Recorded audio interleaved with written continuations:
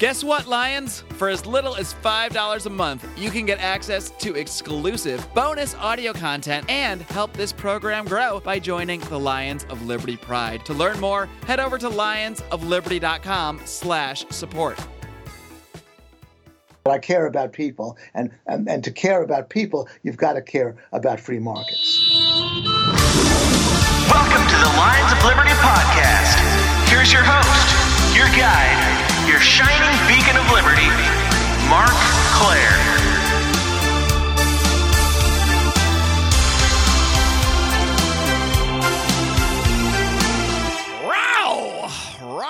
Roar. Yeah, that's right. I'm back to full health, my friends. Thank you so much for the letters, the cards, the Facebook messages, the tweets.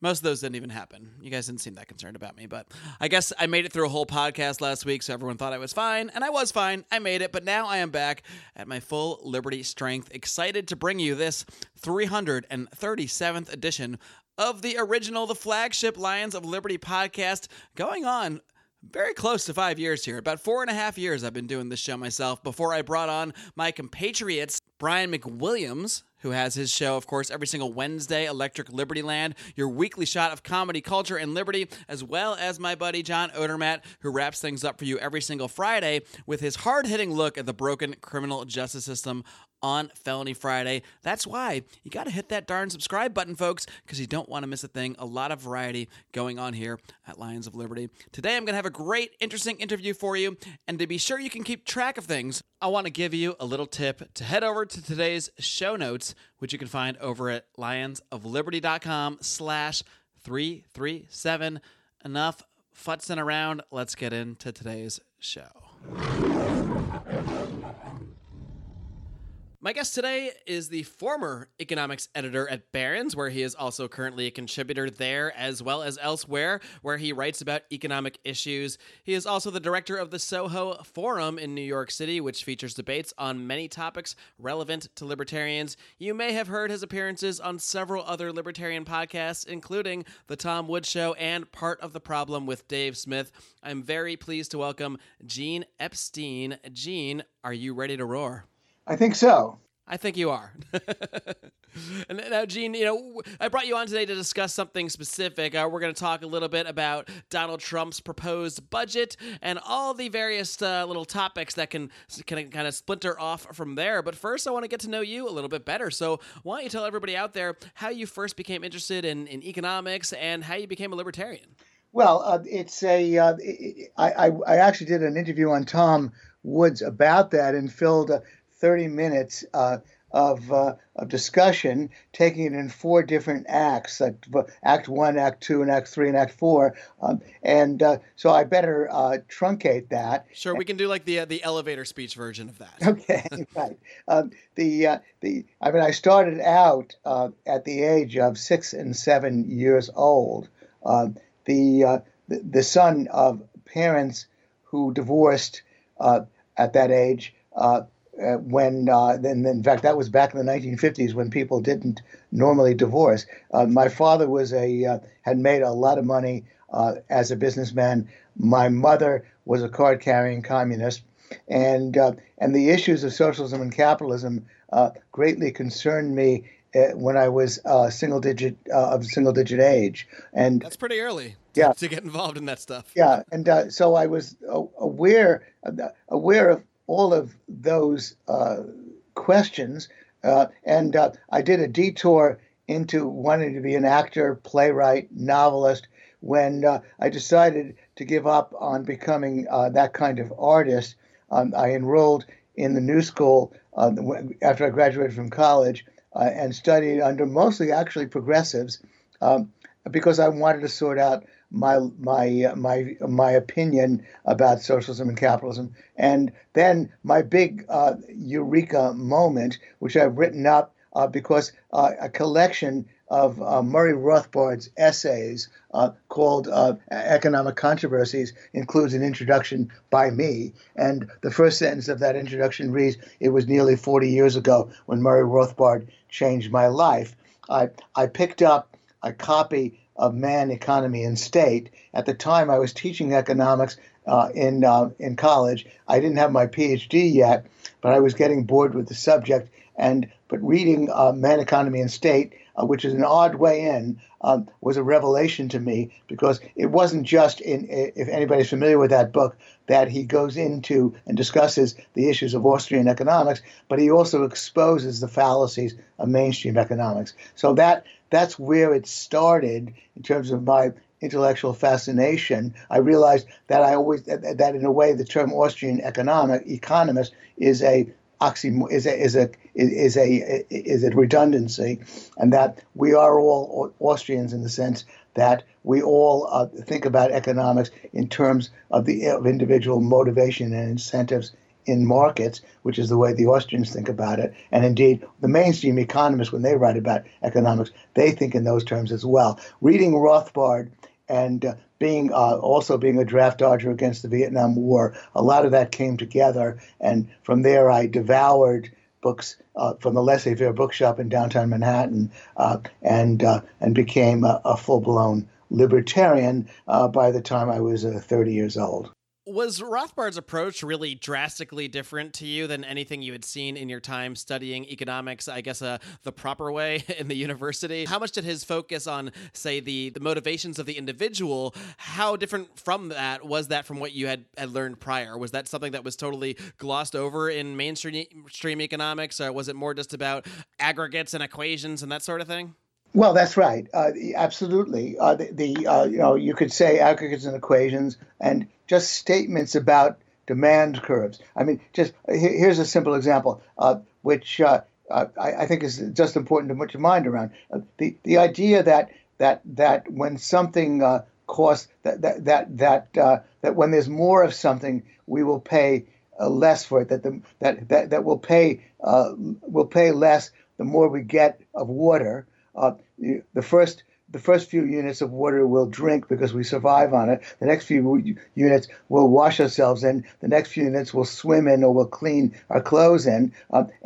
So the priorities are we put the first few units of a good to its most urgent use. As in the case of water, we need to drink liquid, so we drink water. The next few units we use it for a less urgent use. And so that's just an a priori reflection on individual behavior.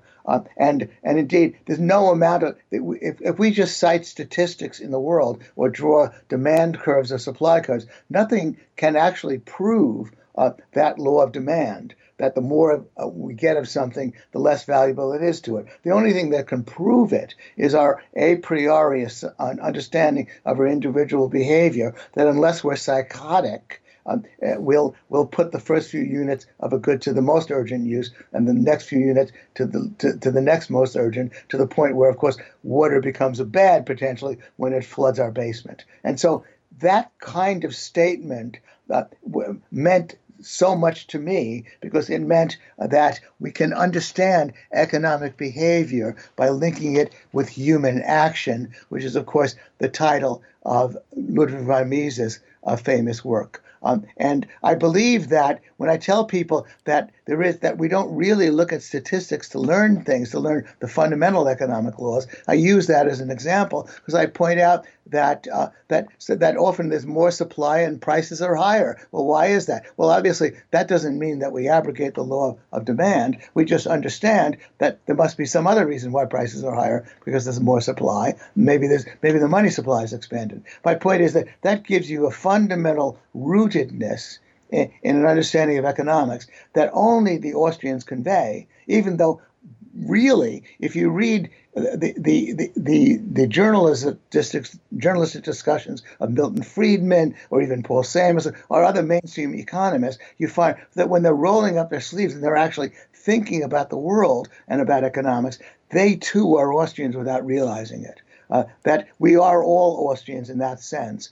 We all think in terms of motivations and incentives in markets. But of course, when they write for the journals, then they use math and charts and graphs and complicated arithmetical gobbledygook that only confuses matters. So indeed, that's what I learned from the Austrians. But of course, the Austrians also teach us how markets work for the good of all. And that also gave me a fundamental understanding that only the market economy can bring material progress to the masses, which of course spoke to my communism, spoke to the fact that I am a bleeding heart, that I care about people, and to care about people, you've got to care about free markets. Well, Gene, let's see if we can apply some of these principles to the present day situation. And we're going to talk a bit today about what you actually referred to in an email as Trump's ugly budget plan. Now, there's a lot in there that the president has been proposing. For starters, why don't we just hit what to you are some of the most egregious aspects of the proposed Trump budget? Well, I think I can really be very brief by talking about what's egregious. What's egregious is that that Trump ran for office by intoning the following statement: waste, fraud, and abuse. Everywhere you look in the federal budget, there's waste, fraud, and abuse. And I will cut so much, he said, it will make your head spin. That's what he kept saying. But what he's done, however, is that and the waste, fraud, and abuse article, the statement, by the way, inspired me to do a major article for Barron's in which I went for the low-hanging fruit in the 10-year budget projection of the Congressional Budget Office, and I found that you could cut about $8.5 trillion from the spending side of the budget, and that you could balance the budget within 10 years without raising taxes. When you say you could cut that much out, what exactly would you be cutting out in that scenario? Well, I mean, you didn't start with the military, since that often is portrayed as as kind of innocent. We spent That's the untouchable aspect that they always kind of refer to it as. Yes, without, well, of course, where this made a difference, I guess, in terms of ideology was that we really don't have to have a military base protecting the Germans against an invasion by the Russians. We don't really have to have military bases protecting Japan, military base on Okinawa. We can really tell these countries that they can defend themselves if they do have a problem. And so clearly, if you started to cut back just on the military bases we have all around the world, then you could save a huge. I forget the amount of money I was able to save just from the military budget was nearly $1 trillion. What I'm trying to emphasize, though, that since this was written for Barron's, a relatively a free market oriented but not really radical libertarian publication, I wasn't going to the extreme by cutting $8.5 trillion. I was only pointing out that you could be kind of a reformer of the budget. You could recognize that our military expenditures, some of them are wasteful and unnecessary, and you could cut that way. That you could pare back. You could address Medicare fraud. All of that was really just a reformist budget, which really was not my kind of budget. I believe, I'm trying to remember, I guess I said that we could basically shut down the Department of Education because we didn't used to have it. There's no the founding fathers would roll over in their grave to think that we have such a department. We could shut down. We could cut back on 48 million people having food stamps when in fact there's no real hunger in America. So pruning here, pruning there. You could cut $8.5 trillion, and you could have a balanced budget. But my point is that it could be done. But what Trump has done, I don't want to especially go near the issue of his cutting taxes. I do believe, by the way, that cutting the corporate income tax was a good idea for reasons probably that you had guests discussed before. The U.S. has had a very uncompetitive corporate income tax. It's just putting us more or less in parity with the rest of the world. I would have no corporate income tax at all, by the way. I would abolish it altogether. But the corporate income tax is revenue neutral. But my only hesitation with respect to the other tax cuts on income tax is that I would wanted to see a cut in spending before I saw a cut in taxes. But I respect my libertarian friends who say, look, if you can cut taxes, do it whenever you can, and then get to the spending side. But obviously, what Trump is doing is basically deciding that he's going to be in the same tradition that started with George W. Bush, that continued with Obama, and that is continuing with him. That he's essentially indifferent to the fiscal time bomb that is going to explode in about 10 to 15 to 20 years. That essentially he's not concerned with the warnings of the bipartisan or nonpartisan Congressional Budget Office that keeps warning that there could be a major fiscal crisis resulting from the ballooning debt. And so he's abrogated that responsibility. Ironically, the last fiscal conservative we had, although I don't give him a whole lot of credit for it, was Bill Clinton. I believe that Clinton saw the opportunity to sound like a fiscal conservative because, as perhaps you know the history, that he had a number of lucky accidents. Hillary Care, which was the earlier version of Obamacare, failed. So that explosion of the budget never happened.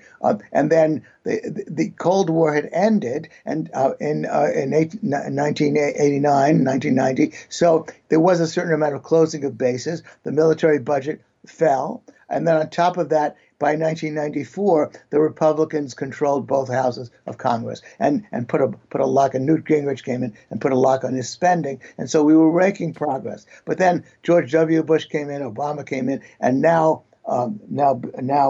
Trump, and the warnings of the Congressional Budget Office. The former director of the nonpartisan Congressional Budget Office, Douglas Holtz-Eakin, no longer talks like a bureaucrat. He said in 2011, after he'd left the SIBO, the federal government's budget is on the road to hell.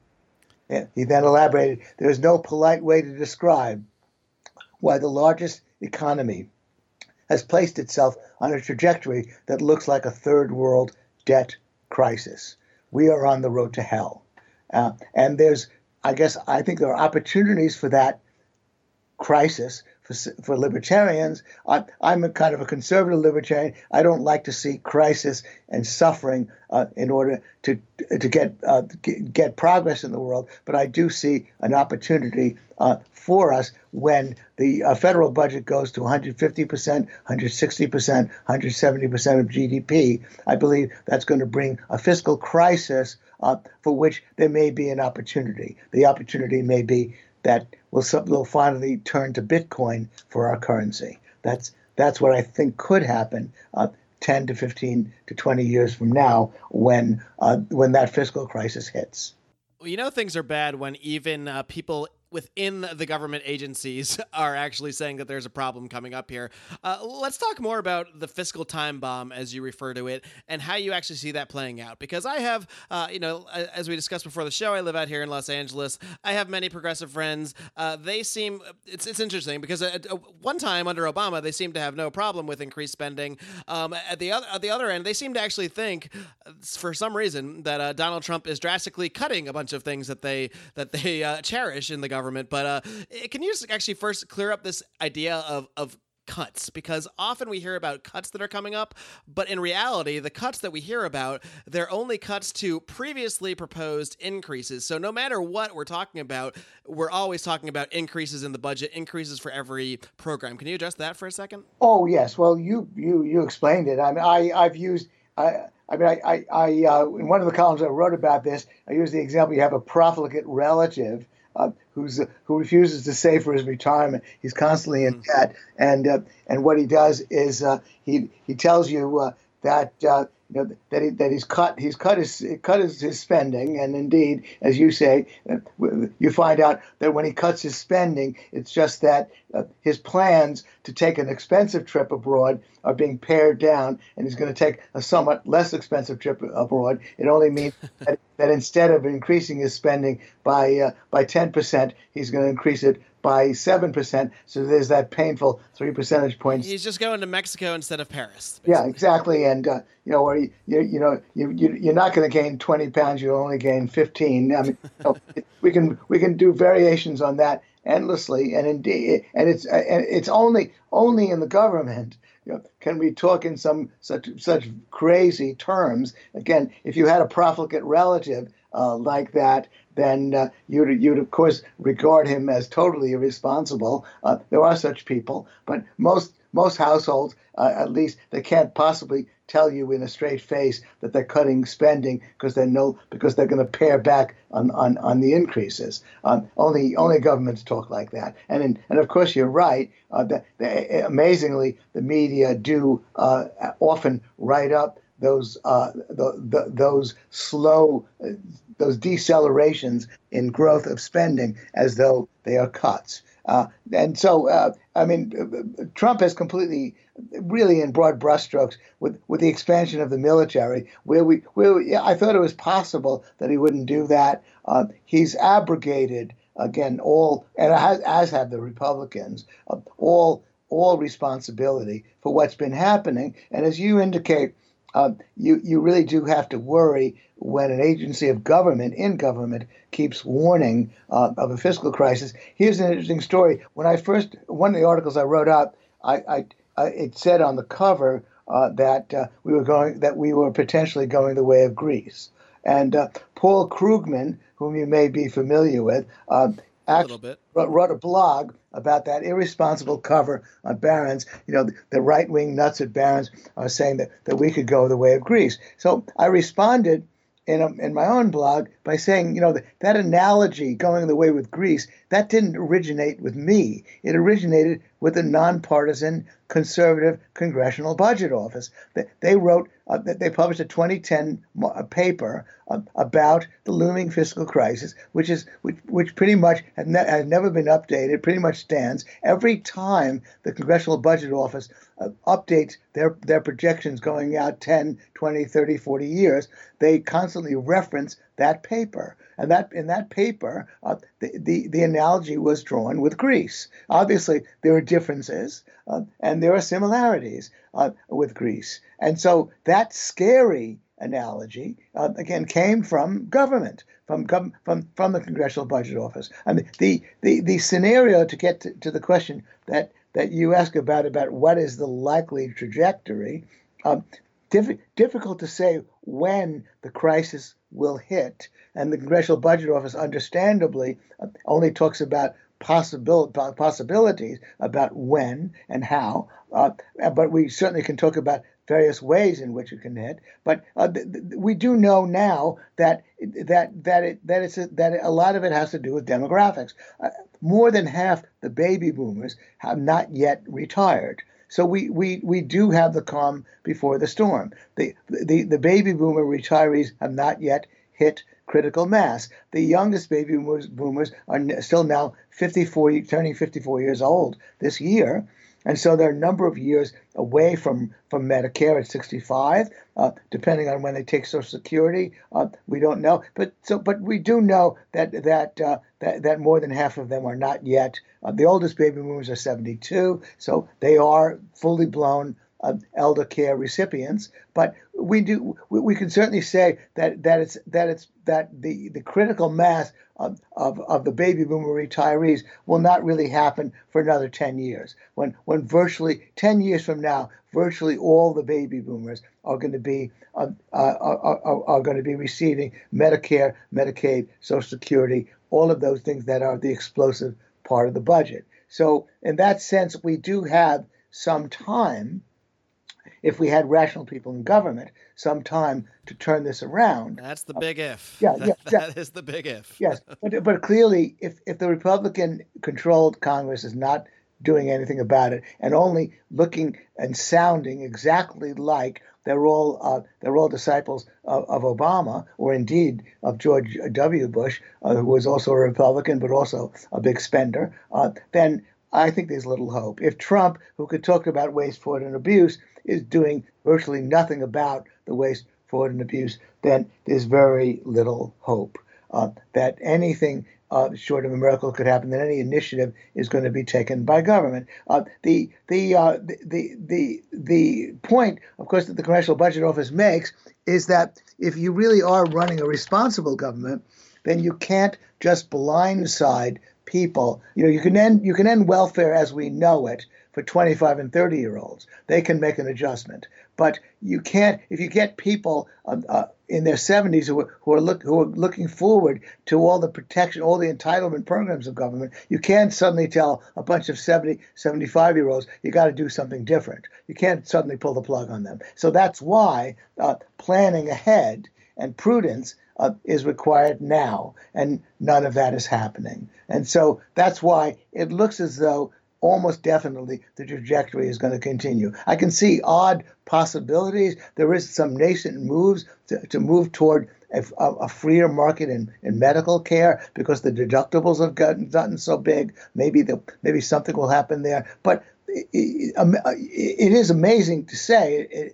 to some that the Congressional Budget Office can talk about a trajectory going out 15, 20, 25 years.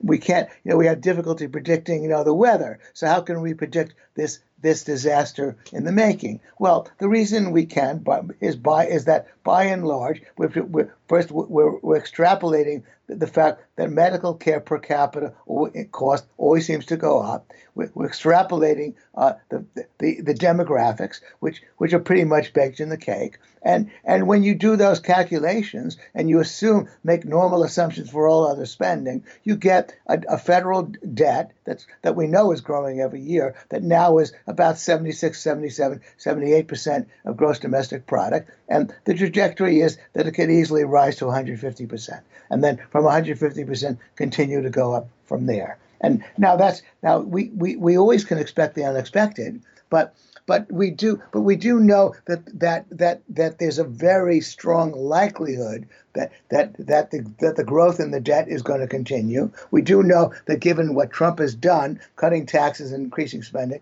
that we may even get there sooner than the Congressional Budget Office projects than later. And we do know that if you're actually running a government and you're responsible for entitlement programs to the elderly, this is not a way to plan. This is not a way to run things. You have to anticipate problems, and when there's a likely problem, you have to start acting, especially when you're dealing with old people. So that's why I say there's an 80 to 90 to 95% chance that the crisis that the Congressional Budget Office is predicting is going to happen. And when will it happen? As I say, it depends upon when the debt markets, when both domestically and internationally, begin to get scared, begin to wonder at what's going on. We do have, as you also know, a situation in which the interest rate is so low that the debt servicing costs are not that high. But all you have to do is assume a return to interest rates that aren't even similar to the average interest rate on servicing the debt, and you get a frightening number. So we have a lot of storm clouds arising. My name is Dale Kearns, and I'm running for United States Senate in Pennsylvania as a libertarian. I'm a concerned citizen who has had enough. I work as a project manager for an electrical contractor in southeastern Pennsylvania. There I manage large commercial and industrial projects. I'm a husband and a father of 2 energetic little girls.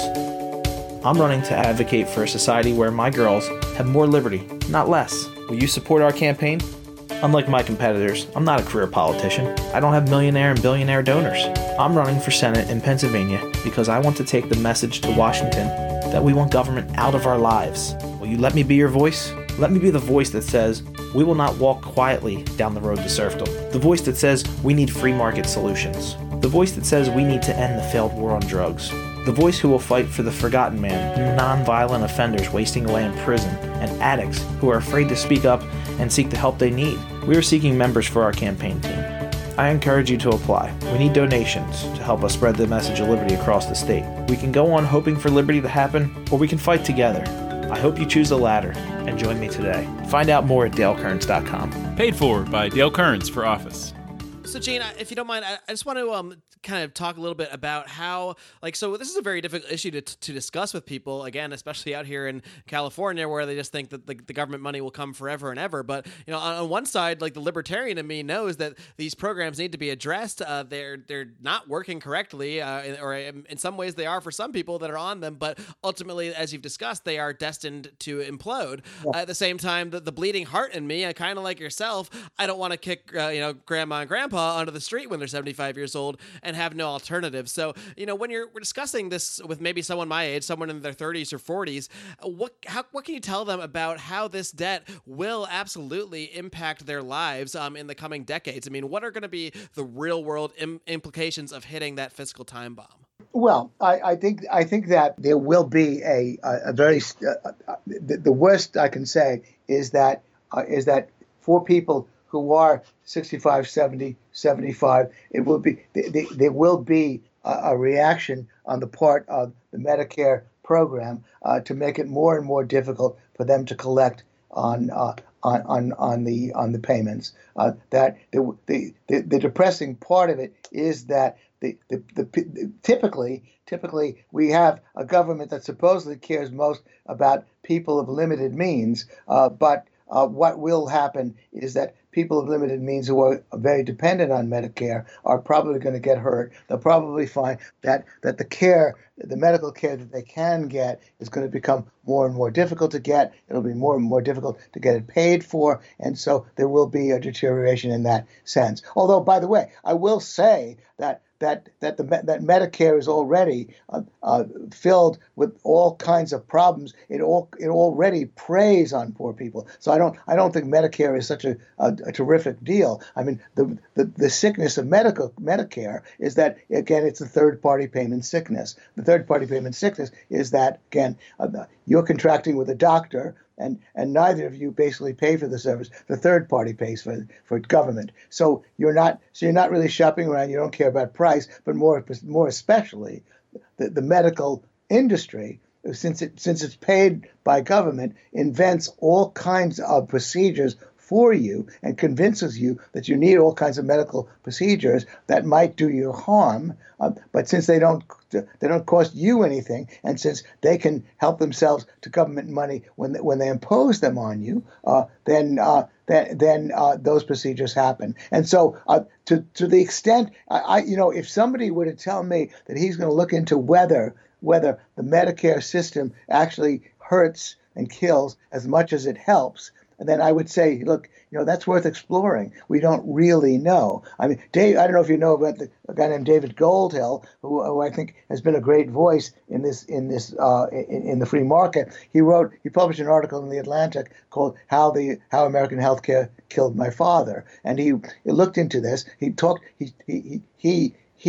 began to expose all the ways in which the Medicare system actually preys on people. So, well, that's by the way, so that I just want to make the point that there's a lot of nuance in this story. But I do think though that when you ask me the question, where is it headed? If Medicare is going to start busting the budget, and it's going to become unsustainable, then there's just all kinds of ways. I mean, I guess the worst case, perhaps your listeners know about the story of the VA, the Veterans Administration. That the Veterans Administration was the darling of the Paul Krugmans of this world. It was written about as the ideal completely government-run medical program. And then, as you know, 3-4 years ago, the scandals started to hit.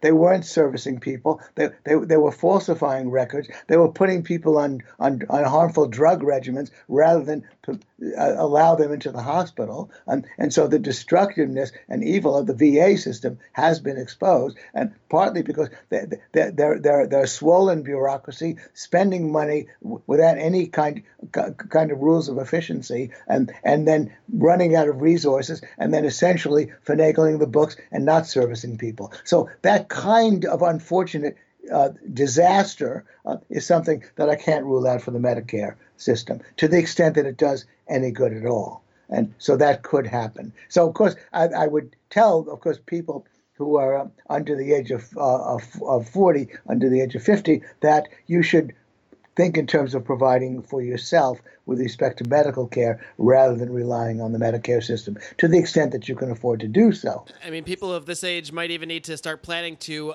take care of their parents who might become victims of this situation as well. Exactly. But of course, the point, perhaps your audience is well healed, and God, I'm happy that they are, happy for them that they are. But of course, it typically, because what happens is that government programs that are supposed to be for people, help people of limited means, and I end up just leading them down the garden path. I mean, ultimately, the whole idea that the government should have anything to do with medical care was a mistake from the start. The entire Western economies have been marching in the wrong direction. It never made any sense at all to think that government should have anything to do with the provision of medical care. And I do have some hope, by the way, that there is in this country a kind of a nascent move to bring alive marketable medical care. Some of your fellow podcasters have interviewed some of these people, and I know a number of them who actually thinking in terms, perhaps about the initiative recently taken by Amazon in conjunction with was it Citibank and Warren Buffett's Berkshire Hathaway to try to actually bring more marketable solutions to medical care. I'm hopeful about that. I don't know whether it will make much difference. Yeah, I mean, only if, say, the Amazons and the CVSs of the world, these major companies can come together and either innovate new methods or new methods of delivering, medical care. Perhaps that can cut costs so much that it won't be as tragic when this time bomb sort of explodes. Maybe that's just the best we can hope for, based on the fact that it doesn't seem like we're getting those rational politicians that you hope for. And speaking of Gene, I mean, I gotta say, you mentioned if only we had these rational politicians in office, someone like yourself who seems to really have a grasp on these issues and really seems to understand the impact. Have you ever considered running for office and trying to actually enact some of your ideas here? Well, ever since some of the young people in my life noticed that I not only somewhat resemble Bernie but why do I forget Bernie Sanders? That I often gesture like him. They said, "My God, you're the Libertarians' answer to Bernie Sanders. You'll be an easy win." And so I've been tempted ever since people have told me that. But I think I'm probably just sort of too blunt a person to ever make it as a politician. I mean, Donald Trump was pretty blunt. You got to say, of all things about him. You're right. Good work for you. Look, at the end of this interview, I may really roar and say, "Put my hat in the ring." This might be the start of the draft Gene Epstein movement. We'll see. This could be you. This could started this interview that's happening. But the main point to bear in mind about the fiscal crisis is that interestingly, the difference between us and Greece is that Greece had to pay its debt in euros, and the Krugmans of this world point out that we don't ever really have to worry, because all our debt is denominated in our own currency, in dollars. So will we really ever have to default on our debt? And the answer is, technically, we won't, because indeed we have the power to print dollars. So we can always the U.S. can always pay its treasury debt, half of which, by the way, the other key point to know is that half of the treasury debt is held by foreigners, a lot of it by the Chinese, a lot of it by the Japanese. A great quip was issued from, forgetting the guy's name, but he's actually mainstream. He said they should tell our government that if we ever actually have to defend Taiwan against the Chinese, we'll have to do it on money we borrow from the Chinese. That's part. That actually is a heartening fact, that in a way that they are one of our principal creditors. So they sort of care. I think that brings countries together and makes a war with the Chinese less likely. We probably can't pay you back if we go to war together. So exactly, we can't pay you back if we go to war together. And besides, please lend us money so that we can go to war with you. So we put in a box. And I think that's sort of a happy irony. But the point, though, is that if we do print, as we inevitably will, by the way, I'm exaggerating. I say inevitably. Nothing's inevitable. We Austrians know that. You can't. Nothing's a lead pipe cinch. But if our treasury debt balloons to 150%, 160% of our GDP, if the interest rate rises, if the cost of servicing the debt becomes enormous, then there could be a real spike in interest rates because there will be some, and the spike, by the way, could be just the very fear that our Federal Reserve is going to pursue a very, very inflationist money printing policy. Because again, there's no free lunch when you start printing money. There could be a Dow dollar death spiral. The dollar could begin to decline when we start inflating our money supply in order to pay our debts. The investors from abroad could start pulling out of the stock market. Our currency could fall further. My only point is that amazingly, when the Krugmans of this world and others say what is there to worry about? Our debt is denominated in dollars, and we are in charge of our own currency. I say, well, that could just pour gasoline on the fire. That could be the major response. Print money and cause inflation, cause a declining dollar, and that will be the form in which our fiscal crisis takes. That convenience might end up being our ultimate downfall in the end. Because it's tempting. The power to print money is tempting on the part of government. Yeah. Gene, well, it's certainly a lot to chew on. One thing I want to touch before we let you go here, is something that you do, again, as we mentioned at the top of the show. You run and also, I believe you moderate a lot of these debates over at the Soho Forum in New York City. I believe you put them on about every month or so. So why don't you tell everybody a little bit more about what you do there and maybe give us a preview of some of the interesting debates you've got coming up? Well, thanks very much for allowing me to plug it. The one thing for those in California to know is that we do live streaming. And by the way, if you go to thesohoforum.org, that's continuous, thesohoforum.org, you'll find the audios and videos of all the debates we've held. I usually do one debate a year. I did a debate with Yaron Brook, by the way, of Ayn Rand Institute on whether selfishness was or was not a virtue. We do Oxford-style voting. You vote before and after the debate, and whoever moves the needle wins the Tootsie Roll. Our next, and I started the debate series because I thought it was really good to join with progressives and debate issues that progressives want to debate with us. I thought that while there's some great lecture series in New York, and there's some great podcasts, yours included, lots of great stuff out there, I thought that while you have had debates, of course, and Tom does debates, I thought a one-on-one theatrical one-on-one debate every month with a topic debating a topic of interest to libertarians would be a good institution to run. We've gotten a great response. We have a theater that filled that seats about 200 people, and we generally sell out to capacity at $18 a ticket, $10 for students. We go live streaming, so that our debates start at 6:45. Usually Monday evenings, once a month, so that, of course, it's 3:45 in California. If you want to watch us on live streaming, and you can send in questions, we're just rolling out of bed at that time out here, so that's perfect. 5 in the Okay, fine. So it's a good morning. Have it with your morning coffee. That's 5 in the afternoon. But of course, you can watch it on video and tech. And of course, you have a huge audience. No doubt, a lot of people listening in the New York City area. So do come to thesohoforum.org. $18 a ticket. Monday, March 19th. We're going to debate the following resolution. There is a rape culture on college campuses that creates an unsafe environment for female students. Defending the resolution will be sociology professor Michael Kimmel, and taking the negative on the resolution will be journalist Kathy Young, author of The Injustice of the Rape Culture Theory. And so we range all over the map, from social issues to economic issues to free market issues.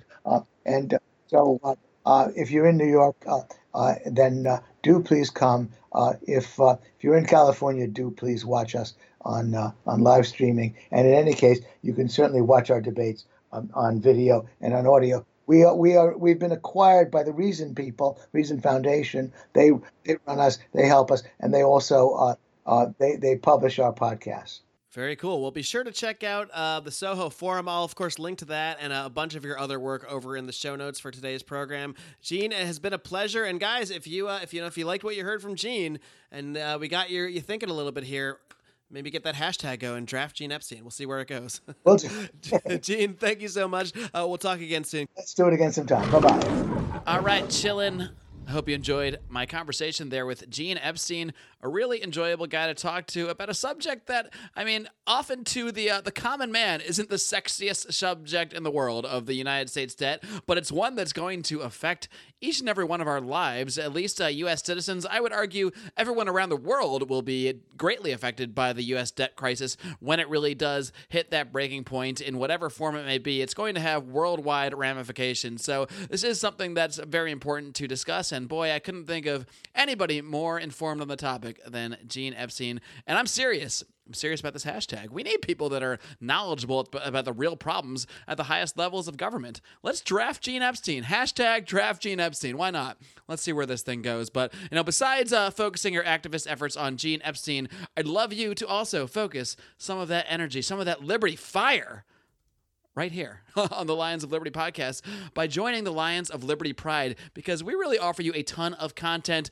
On the latest League of Liberty podcast, actually, we were praised by our good friend Roger Paxton, host of the Lava Flow podcast. For those of you that are new, that might not know what the League of Liberty is, it is a little conglomerate of Liberty podcasts that consists of myself and my friends here at Lions of Liberty, as well as Roger Paxton of the Lava Flow podcast, Johnny Rocket Adams of the Johnny Rocket Launchpad, as well as Chris Spangle of We Are Libertarians. We have formed a sort of super group of sorts to help support each other. You'll often hear our ads on each other's shows, promoting each other's work. We'll mention each other often when talking about other libertarian podcasts, because we believe in the general mission that we are all on together to spread the ideas of liberty in new and interesting ways. And we also record a podcast together called the League of Liberty Podcast. Now, that show is only available to either members of the Lions of Liberty Pride, our paid group, or people who support the Lava Flow podcast or We Are Libertarians on Patreon, or members of Johnny Rocket Launchpad's Backstage Pass.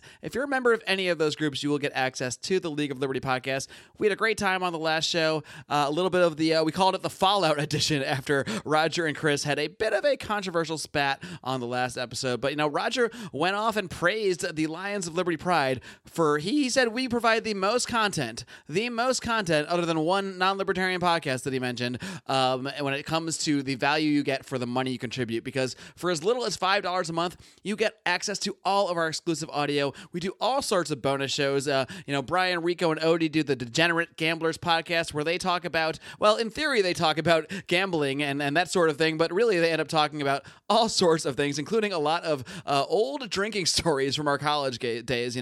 We've all known each other for 15 to 20 years, and there's a lot of stories in there. So you can hear a lot of that inside stuff by listening to a lot of the bonus shows we do. We do extra podcasts when we do Libertarians in Living Rooms Drinking Liquor, as we will be doing with Roger Paxton next week. We also do Conspiracy Corner, our deep dive into all sorts of conspiracy theories, ranging from the wacky and wild like the flat earth to, things like Waco, Oklahoma City bombing we're going to be doing pretty soon. We've talked about 9/11. We really are not afraid to touch any subjects, and the members of the Lions of Liberty Pride really guide that content. We have a secret Facebook group that only Pride members have access to, and they get to provide questions directly for our guests. We'll often do bonus segments with some of our big guests like Tom Woods, Scott Horton, Dave Smith, Julie Borowski. You get access to all of this stuff for as little as $5 a month.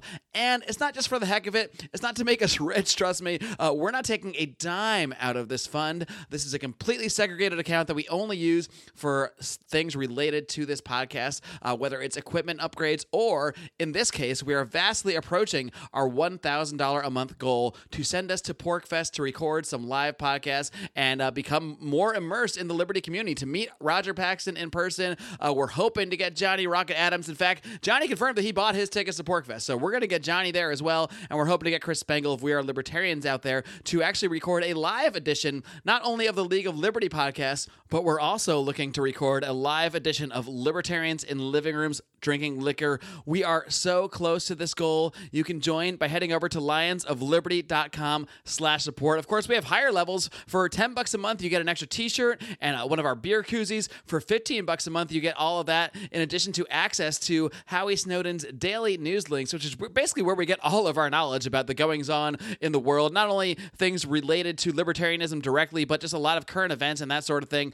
People are really, really digging that bonus feature. I mean, you don't need to search the internet for news at all. Howie is literally a professional, I will say it again, at information gathering. So you've got him at your disposal when you hit that $15 level. Of course, when you get to the $25 level, you not only get everything you get at the other levels, you also get to hop on a monthly conference call with us and really directly influence the show in that way. And of course, our fans are really enjoying that kind of personal interaction that you get from being at really any level of the Pride. You get to interact with us a lot more, as well as help us grow this program, put money into advertisements as we did at the end of last year, and hopefully soon go to PorcFest and get you some great new podcasts from live on the scene. Of course, we'll be on Facebook, we'll be on social media, we'll be doing live streams and that sort of thing. And the more support we get, the more of that kind of event we can go to. So again, head over to lionsofliberty.com/support for as little as $5 a month. That's just one beer, one coffee, one latte you got to give up to give us some support to what is hopefully one of your favorite libertarian podcasts of all time. So thank you once again for tuning in. Don't forget to hit up today's show notes, where I'll have some links to some of the work Gene Epstein has done on the topics we discussed today over at lionsofliberty.com/337. And don't forget to tune in this coming Wednesday when my man Brian McWilliams brings you his weekly shot of comedy, culture, and liberty with Electric Liberty Land. And John Odermatt, of course, wraps things up this coming Friday with his weekly look at the broken criminal justice system on Felony Friday. Until next time, folks, live long and live free.